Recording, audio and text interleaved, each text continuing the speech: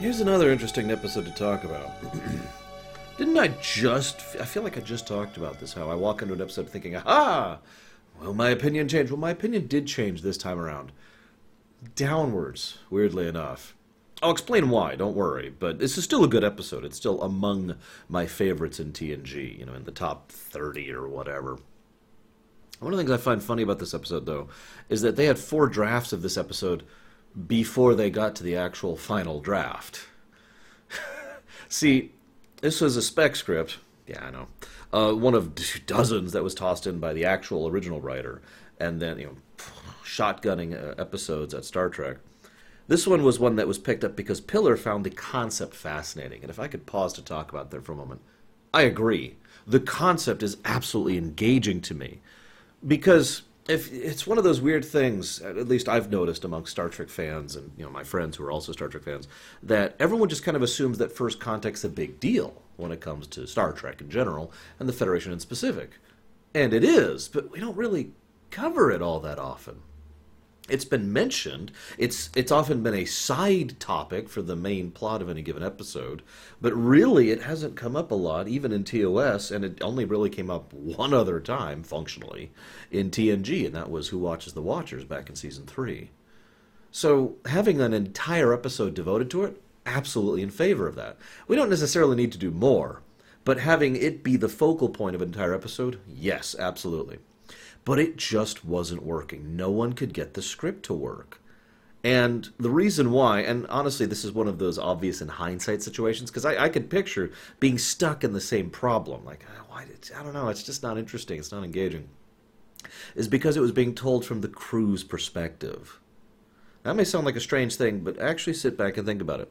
Not counting Discovery, which has effectively changed the rules, how many other Star Trek episodes are there where the predominant episode viewpoint is not the crew? It doesn't happen particularly often. In fact, I can only think of one other example off the top of my head ever. Now, I'm not exactly a definitive source here, but the one that came to my mind was Distant Origin over on Voyager, where we have the perspective of the Saurians, or not the Saurians, the Voth for a while there, right? That's about it. That's all I got. So if anybody else has any other examples, I'm listing, because it's a rare phenomenon. And I started thinking about that, and I was like, huh.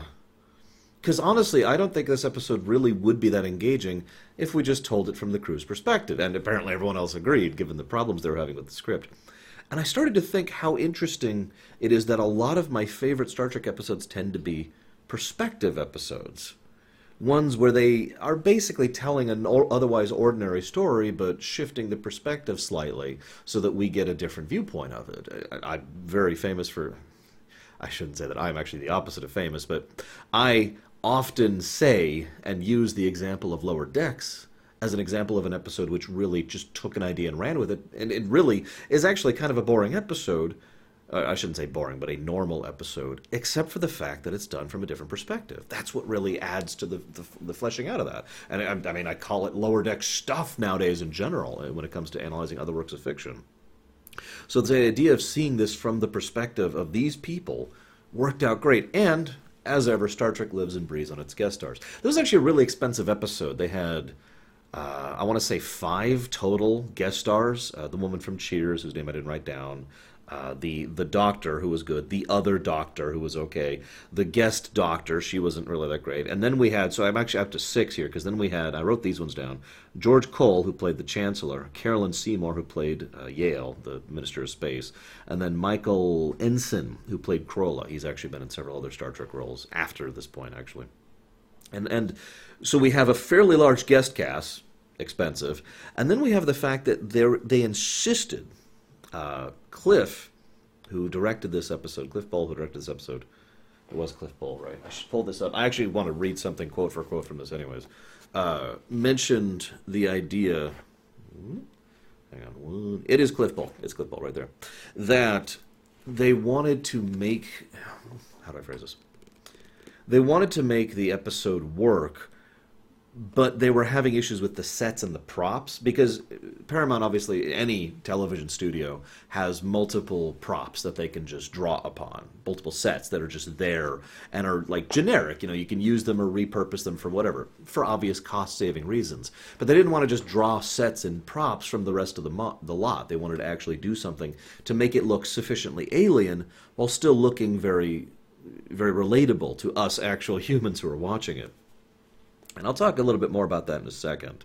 I bring that up right here in my notes. I was just making sure I wrote it down. I'm going to underline it really quick just to make sure that I don't skip that because it's an important point. But I want to talk about that perspective thing again really quick because, so Star Trek has basically a rule book of what you can and can't do. Now that's true for most franchises, so that's not exactly anything new. One of the rules for Star Trek was the fact that you cannot change the point of view from the crew. Now, like I just mentioned, and I'm just going to quote Michael Piller here. Our rules told us we never have open shows, and we wrote the first 2 drafts. It's actually 4 drafts, as I just mentioned, from our point of view, and I realized it wasn't working. The thing that was holding us back was the rule, and I'm very much a supporter of the rules of Gene's universe, but I also love to break them if they're in the interest of the show. So I went to Rick Berman, and said, even though I know he doesn't like to break format, this could be a special show if he let me write it from the alien point of view. Cool. So I've disagreed with Michael Piller on many things, but this is not one of them. I agree. This is definitely the right call. Here's the interesting part. You guys know I like to bash Rick Berman, although I do give him credit where credit is due.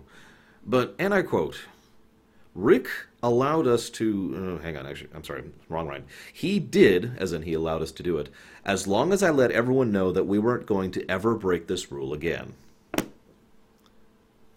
I wanted to share that quote because that is just Rick Berman in a nutshell, isn't it, right there? Yeah, okay, I'll let you break the rules this one time. I'm sorry. Anyways, moving on. I'm sure I'm going to get some flack for that opinion.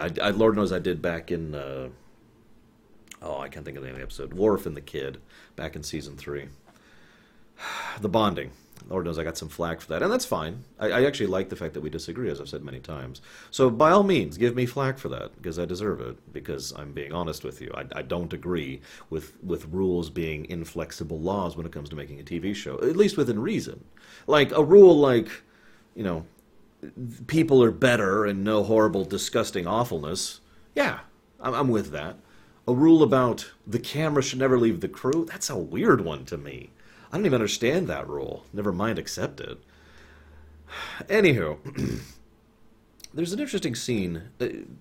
A lot of the script, it's funny. You could tell this script had issues because when it shows up with the script credits, it's like teleplay by 5 people. And then the actual script by someone else, or actually 2 other people, I think. And it's just, whoa! You always know an episode's been through the ringer. Usually that's a bad sign. But there's a lot of surprisingly smart exposition that happens in the first 5 or 6 minutes of the episode, give or take. The mention of the mob, the demonstrations, the discussion about his digits, his heart being in the wrong place, little stuff like that. It's all smart stuff to get across all the information it needs to pretty quickly. There's also a tiny little line that's thrown in right towards the beginning where someone mentions, it's all these space flights, they're attracting aliens. From all that information and the title of the episode, we get everything we need to know about the premise, just bam, right there in the teaser.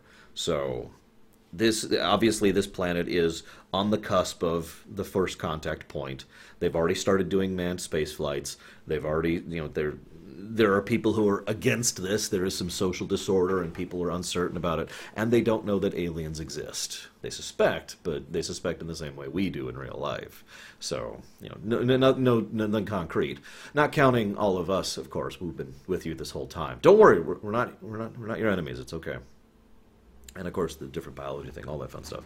And Riker, I like this because I talked about this before. I don't remember the episode anymore, but there was an episode where Riker basically just kind of started being good at actually doing diplomatic, interactions with other races.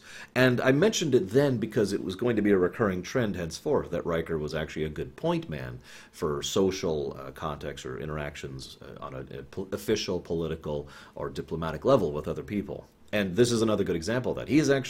He pretty smoothly slides into the role despite the fact that he's recent here, which means he did his homework and he memorized all the facts he needed to. And remember, he's only here to coordinate. The Enterprise only showed up recently. The other people have been here for years. None of them got caught. Now, we could speculate on how Riker himself got caught. But there is a flaw with the Riker thing. I want to just save that for later, though. Is that okay? Now, then we see that the Space Minister is actually Commander Terrace, which is fascinating for anybody who's played Star Trek Online. I'm sorry, I'm making a joke. It's the same actress. But there's this great bit where she mentions that they're going to start, she's basically giving the speech on exactly how the warp tests are going to start going. And Krola, the bad guy, we'll talk about that later too, decides to bring up, well, and then what? I found that statement very amusing. Okay, we've managed to go faster than light. Then what? That's a valid statement to be asked, but the way he says that is so hysterical. Like, whoop-de-doo, we managed to break the light speed barrier. Woohoo. Like, that's some minor accomplishment that isn't going to fundamentally change the nature of how their infrastructure and society works. They mention social reforms and a concern over the change and removal from a traditional way of life. Now, what I like about this scene, and what I like about this whole script, really, is, and I'm just going to go ahead and say this now, there are no bad guys. Even Krola is, I guess the word I want to use is misguided. I have difficulty attaching the word evil to him. He is definitely the antagonist of the work. He is definitely the one who is working against what we, or that is to say the heroes, are in favor of. But to call him evil or villainous is something that I have difficulty accomplishing. This is a man who is legitimately terrified of the future, of change, and is a traditionalist. Now,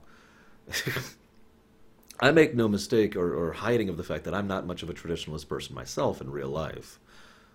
But that doesn't make traditionalists the bad guys, at least not by default. It depends on specific circumstances and individual slices of exactly what they're wanting, how they're wanting what they're doing, etc. People are not so easy as to be labeled by a single word, after all. And thus, I like this approach to him effectively being, the antagonist, while basically just really legitimately believing in his cause without the kind of rancor and malice that would usually come along with that. Now, the funny thing is, ultimately, and Durkin, Chancellor Durkin, comes across this in his own right. He says it flat out. People like Krola are the problem. But they're not the problem because they hate us or fear us or because they want to drag society into the dregs or try to ruin people or destroy people or whatever. They are the enemy in the same sense that they are the enemy specifically of progress, and there is a sufficient number of them as to cause concern. In other words, it's a very gray, reasonable, logical, in-depth approach to things. We usually think of change and progress as a good thing, and with good reason. But it's also worth noting that too much change, too much progress, in too short of a time would cause severe issues. Society just doesn't... I like to think of it as societal momentum. And whether that's an official term or not, I have no idea. And whether societal momentum is something that's acceptable or not is a matter of opinion, which I'm not willing to comment on. But it is a very demonstrable reality, especially in real life.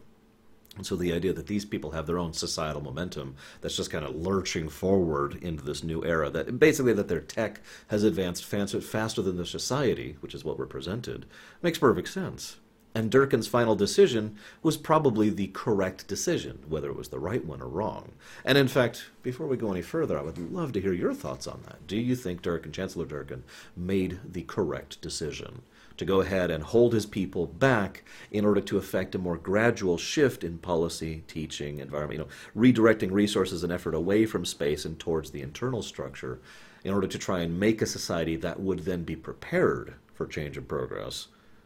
Or do you think he should have ripped the Band-Aid off, basically, and accepted whatever might have come?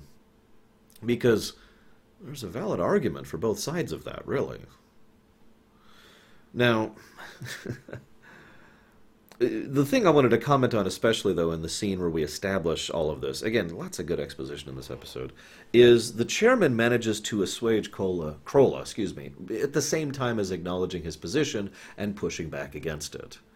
We will move forward. We will do this warp test. And then we'll pull back for a bit, and we'll just kind of be back here and hesitating. I find myself wondering if the Federation would have officially approached them after the warp test, since pre-warp society is always the phrase that's used to define what they don't interact with on an open level, which is a topic we could discuss by itself for hours. So let's just move on from that one really quick. In brief, all I want to say is that obviously you have to have some kind of defining line, but I think that line should be more of the center of a gradient rather than an absolute point. Just my opinion. In other words, pre-warp, but I mean they're at this point and they're advanced at this point. They don't have warp tech, but they do have some understanding. They've already got radio contact with other races. Sure, right? But if they're past warp tech and they're nowhere near ready for galactic society, right? Anyways, I love the amount of prep work. As I mentioned, this is one of the things I find fascinating about this, the amount of effort and time and resources and personnel that the Federation throws at first contact scenarios, because that makes perfect sense, doesn't it?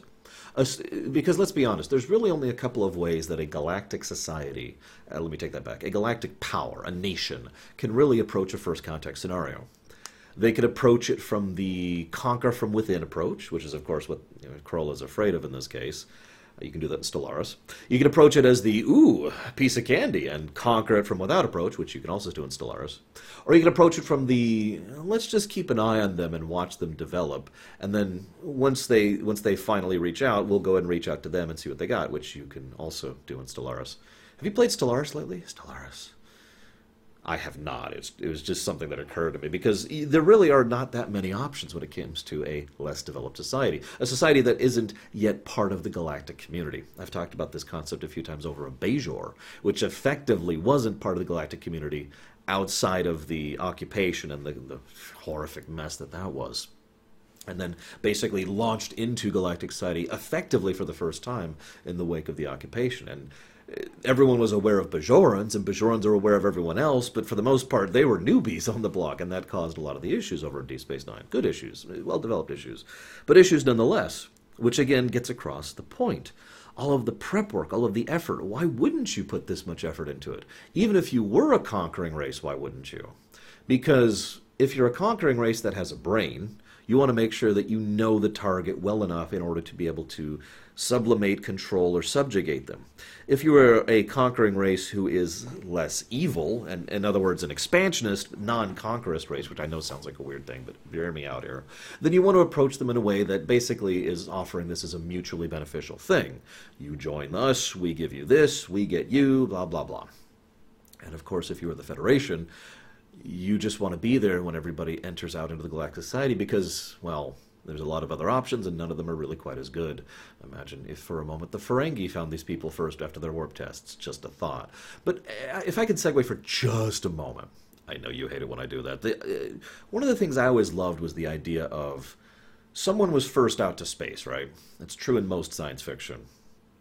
And usually the first person to go out there doesn't have anyone there. One of the things I always loved to do, in Spore, actually, but also in Stellaris, was the idea of being beneficial and helpful and kind and uplifting people. Uplifting is the wrong word, sorry, because that means something specific in context. Just being there, being the helper, the helping hand for other races when they finally made their trek to the stars. To be the aid, the support, the helper, the friend that we never had, in other words. And I always liked playing that. And if I could be so bold, the idea for that kind of came from the Federation. We could talk all sorts of circles around how insidious or fascist that the Federation actually is. But ultimately, let's be honest, the Federation are as close to the good guys as it gets within Star Trek when it comes to an overall national aggregate. Obviously, they are not all good, nor are they all, particularly nice or kind or beneficial or care about others or whatever you want to call that. But as an organization, the Federation does clearly have a bit of a mandate for trying to assist other races, especially when it comes to taking their first steps into galactic society. So I like this. The people who've been here for years, studying and examining, going through their music and their entertainment. As a quick aside, I want you to imagine for a moment if the only intel they had was from music and entertainment. Just picture what kind of an image an alien race would get of us based on, well, the internet's too vast to really quantify, so let's rewind time a few decades and just go off of television and radio, for example. What kind of picture would you get off of that? Anyways.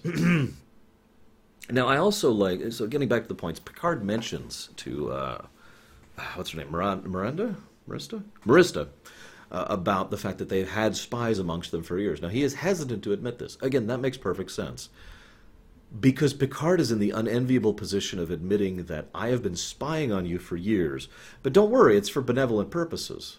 Now, we know it is. It is for legitimately benevolent purposes. And let's be honest about that. I feel like I just talked about this last episode. Intel.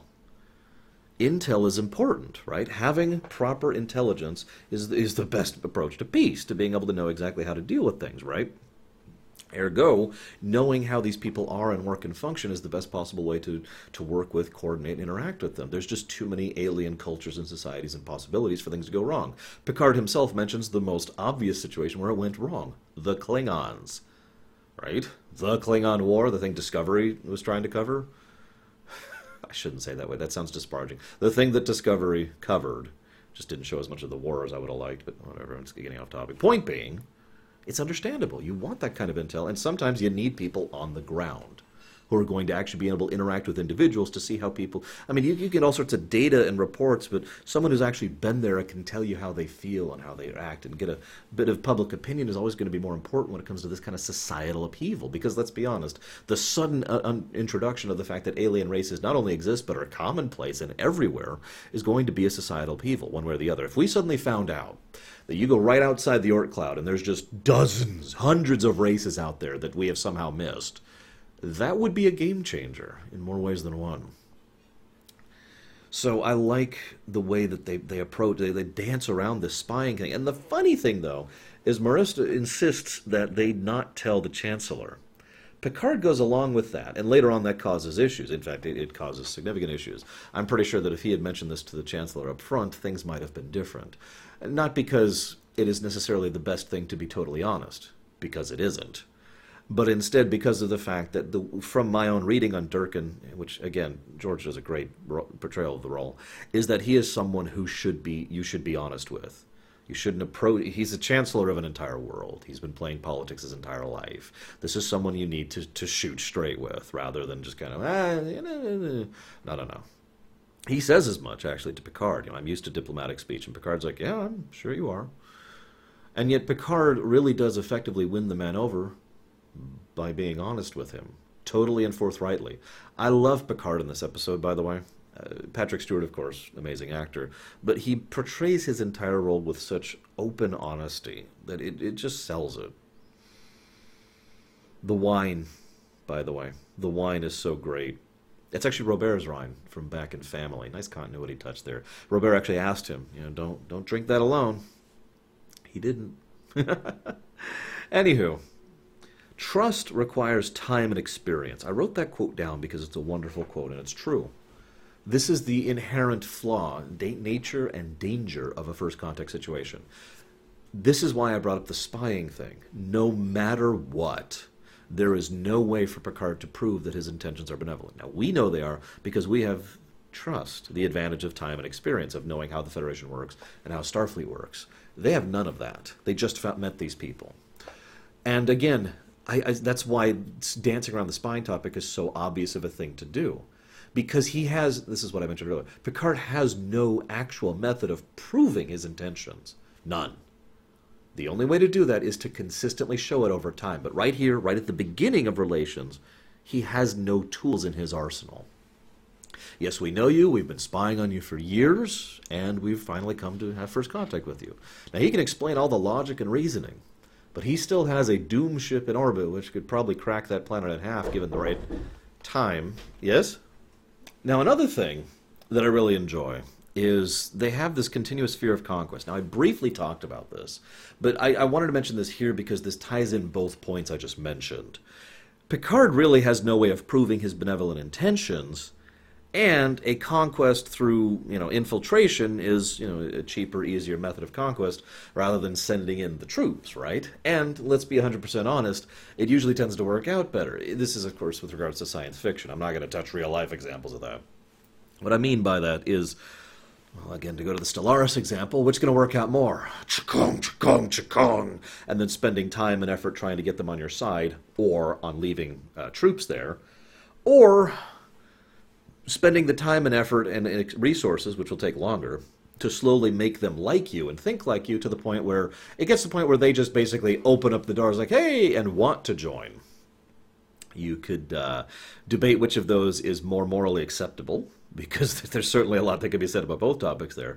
But the point is, if the Federation was a insidious conquering power, as opposed to a militarily conquering power, there's really not a whole lot that could actually be done to dissuade the Chancellor from the truth of that. That being said, if they were trying the insidious route, flat out openly admitting, walking up and talking to them is probably the best piece of evidence that they're not. Which itself is not concrete. I want to be clear about that. That could still be argued. But if you're doing that kind of a thing, you usually don't really show your hand until the populace is ready to swing towards you, or the leadership is willing to swing towards you. And these people are definitely not. That's the point. So, just food for thought. I found the whole thing fascinating. Now, then we get to the problem. So, Riker has sex with one of... God, I can't even say it straight. It's being played for comedy. And I know Sci-Fi Debris commented on this. I haven't seen his episode on this in forever, though. I just remember he commenting on this and how much it bothered him that this unpleasant experience was being played for comedy. I don't get why that was thrown in. I'm not saying you have to keep sex out of it. This actually has a lot of legitimate potential. In fact, you could probably do an entire episode based on just this topic. And in fact, Star Trek has. But the idea of, romantically getting involved, even in a purely physical way, with an alien race like this, is kind of a thing. And it's something that needs to be addressed if we're being 100% honest. Never mind the possibilities of breeding. As has been shown many times, physical, chemical interactions are not necessarily the only impetus, the only mandated reason for romantic entanglements.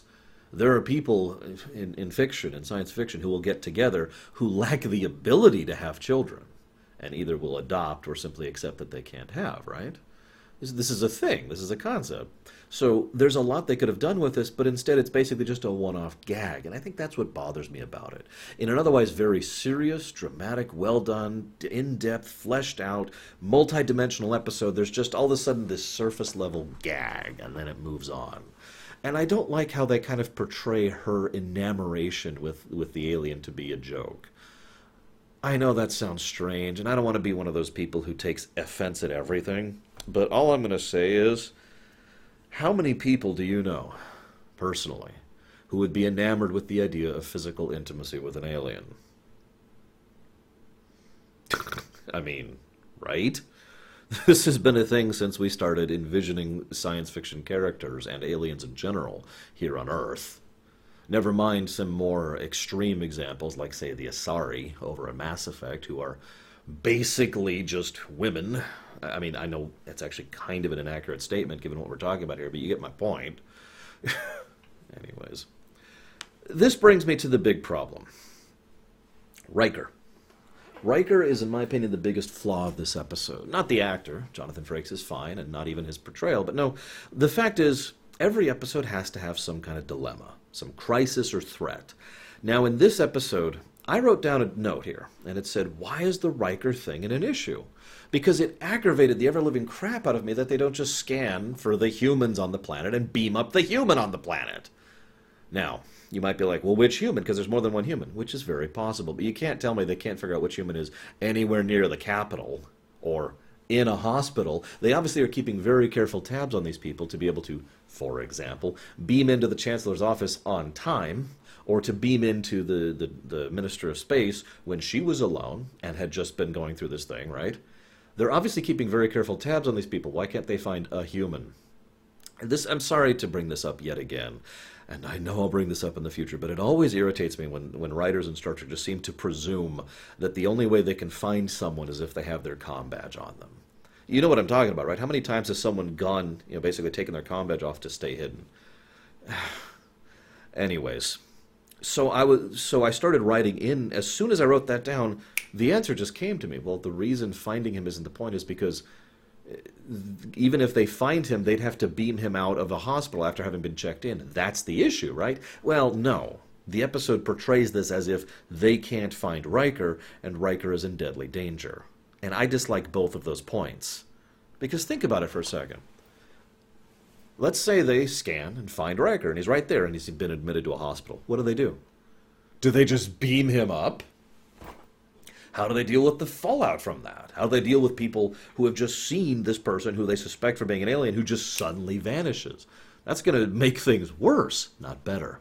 Now, this shifts the threat from a more personal Riker's in danger to a more larger scale thing, basically threatening the mission, threatening the reason they're there, threatening the first contact itself.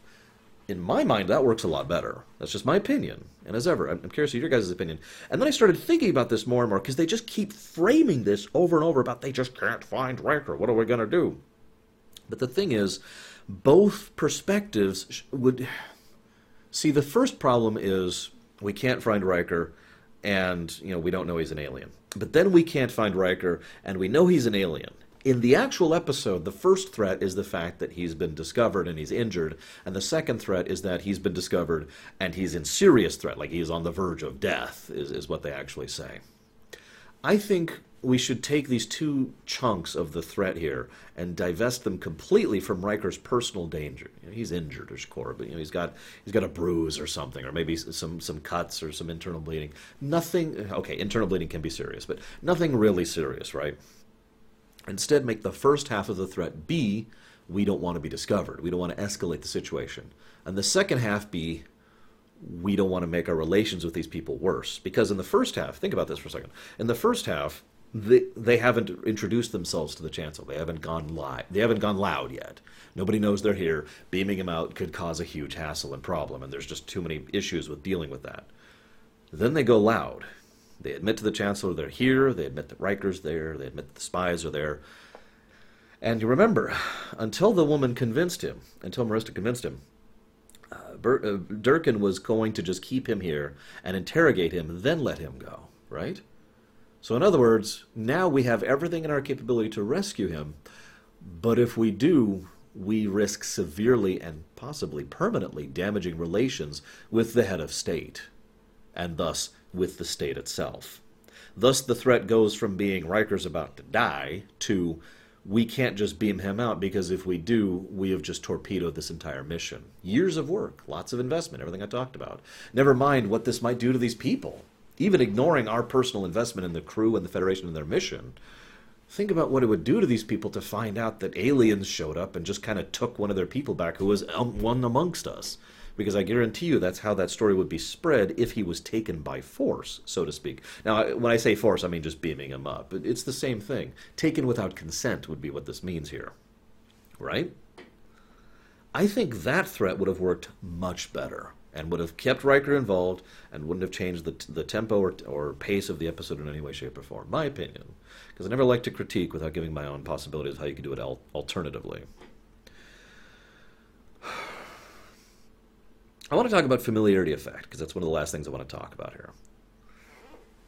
I mentioned how they took a lot of time and effort developing the sets and the props. For those of you not familiar with it, it's on the Lorium site.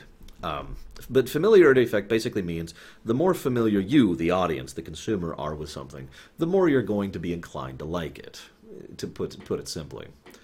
So what they did was they did a lot of deliberate familiarity effect with everything they did here, with the presentation of these people, specifically so that we would look at it as if we are they. That's the whole point, really. That's why the episode works. What if that was us, and the Federation and the Starfleet ship showing up were the aliens? And that's why this shift in perspective matters so much, because now we can relate, now we can believe them, now we can understand them. And I feel like the reason I mentioned this so far down into my notes rather than right at the beginning is because there's a bit where the doctor, the main doctor, says, I made an oath to do no harm. Now that's just kind of a slid under the rug thing. But we have that in real life as well as in fiction. You know, that whole Hippocratic oath, the whole, did I say Hippocratic? The whole oath that we go through, that medical professionals go through in real life as well as in fiction, to do no harm, to help, to aid, to heal. The fact that they have that too was a very precise and deliberate intention, near as I can tell, to try and add more to that familiarity effect. so that we see that they too have ideas and concepts similar to us, in addition to looking like this could just be happening downtown. That's another reason why they used a normal hospital set and then just touched it up a little bit, keeping it just on this side of looking normal without looking too normal. I think they did a great job, and I just want to give huge praise to Bull, who was spearheading this whole operation, and the props and set masters who really worked on that. Huge credit, really. Picard admits that the first contact policy is a flawed one. I like that. Because first contact should be incredibly dangerous and important and an impacting moment for the contactor and the contactees. And I really think that showing that this is the best we've got is probably one of the best things this episode does from a macroscopic perspective, from the idea of the Federation as a whole. The idea that, yeah, this leads to some problems, but by God, what's the alternative? You know? That we try to work through the situation as smoothly and carefully as we can and be as precise and as subtle and as understated as possible, because it's the best we got. We're not perfect. And I like that. Funnily enough, Durkin likes that too. I'm glad you're a man who makes mistakes. So Durkin makes his final decision. I actually already brought this up. I don't have much else to add to it. Again, I would love to hear your thoughts on if you think it was the correct decision or not. What I find curious, though, Picard mentions we might not be back in her lifetime. And we never hear from these people again because it's Star Trek. But what I actually wonder is how long it really would, or does, I suppose, take for these people to get to a point where they feel more accepting and embracing of the idea of outside contact with beyond their planet. I'm really curious about that. Unfortunately, we'll never know. But I hope you've enjoyed my thoughts. I'll see you next time, guys.